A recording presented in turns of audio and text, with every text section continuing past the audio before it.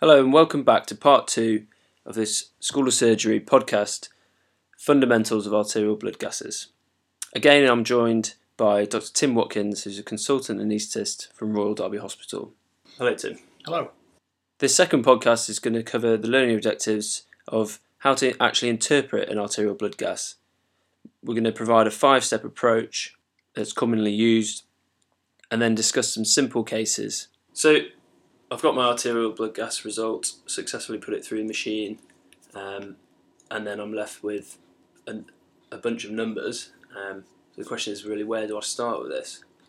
There are lots of different ways of looking at ABGs. The ALS suggestions are probably relatively sound, and they certainly allow you to focus on the patient first off, which, otherwise an ABG is ultimately just a set of numbers. It may be contaminated, the machine may have made a false reading, you may have had to wait for ages before it was put into the machine, and therefore the values changed. So you should always, as with pretty much everything in clinical medicine, start with your assessment of the patient, including their history and actual clinical presentation. Having done that, you can then use that impression that you've formed to move forward.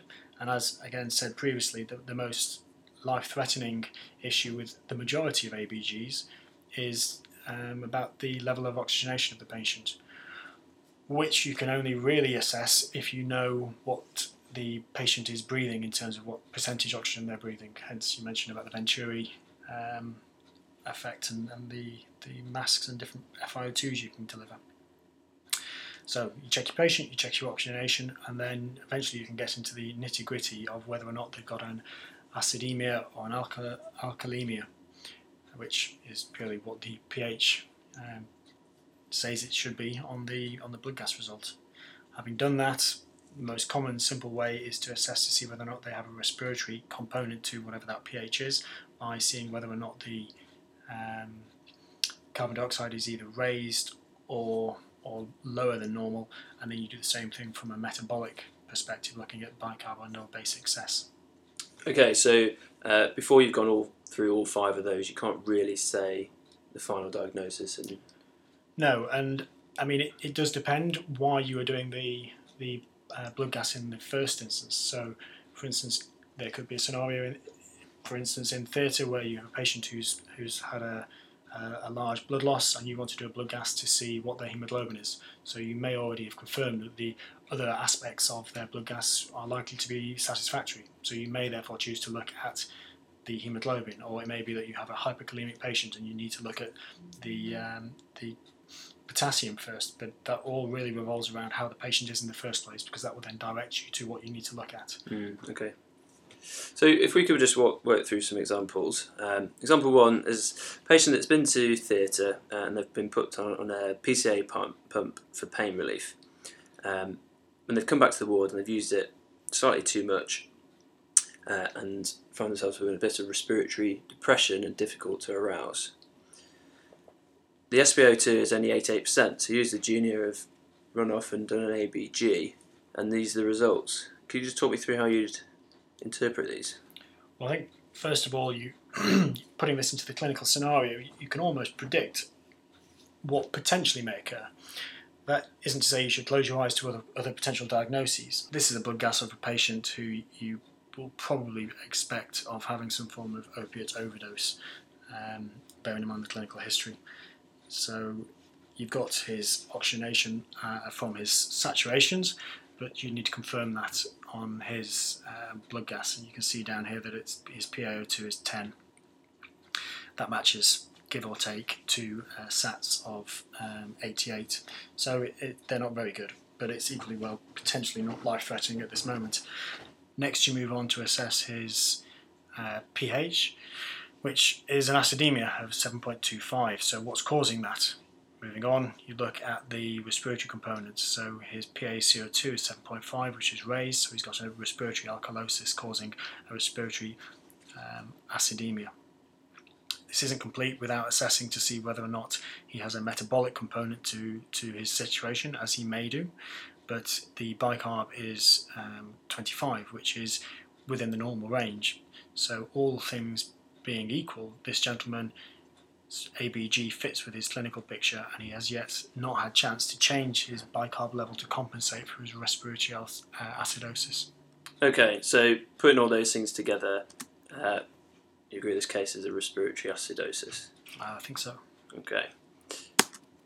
Example 2 is a young female woman brought into A&E with a suspected panic attack. She's very anxious and has been hyperventilating. Her ABG is below. So again, look at the clinical picture. You probably again can suspect what may be occurring and what may be seen on the ABG. However, you don't know why she's behaving in the way that she's behaving. She may have an underlying reason as to why she looks as though she's having a panic attack. There may be something else occurring. So that's your clinical picture. Is the patient safe? So what's their oxygen level? PaO2 of 11. That's a good oxygen level. Are they affected from the point of view of their pH? Yes, they are. They're alkalemic. So why is that? Is it because of a respiratory or a metabolic problem? So the PaOCO2, next thing to look at, is low. It's on the low side, which is probably therefore simply the fact that she's blown off her CO2 to cause an alkalemia resulting in an alkalosis. Alkalosis resulting in an alkalemia. Obviously this isn't complete, the assessment of her blood gas, until you look at the bicarb. Bicarb is basically within normal range as well, so that fits with the opposite of what we saw previously, so this would be a respiratory alkalosis. Okay. And the last case we're going to consider is a type 1 diabetic presented to A&E feeling poorly after running out of his insulin, and this is his arterial blood gas. So again, you've painted a picture, which is absolutely important so to do. Some pictures are much more complicated, but that type of person, you go through the same steps. Are they safe? What's their oxygen level? So 10.9 as a PaO2 is basically not going to kill you, so you would hope. It's on the lower side of normal, but it's relatively safe. So what's their pH doing? Well, their pH is showing that they've got an acidemia. So what's the cause of that? Well, is it respiratory? So PaCO2 is low, so it's not that they have a respiratory cause to their acidemia. They have compensation potentially, but they don't have the cause of their acidemia being respiratory. So you move on to the metabolic assessment, and the bicarbonate is low. So that is in keeping with a metabolic acidosis and a metabolic acidemia.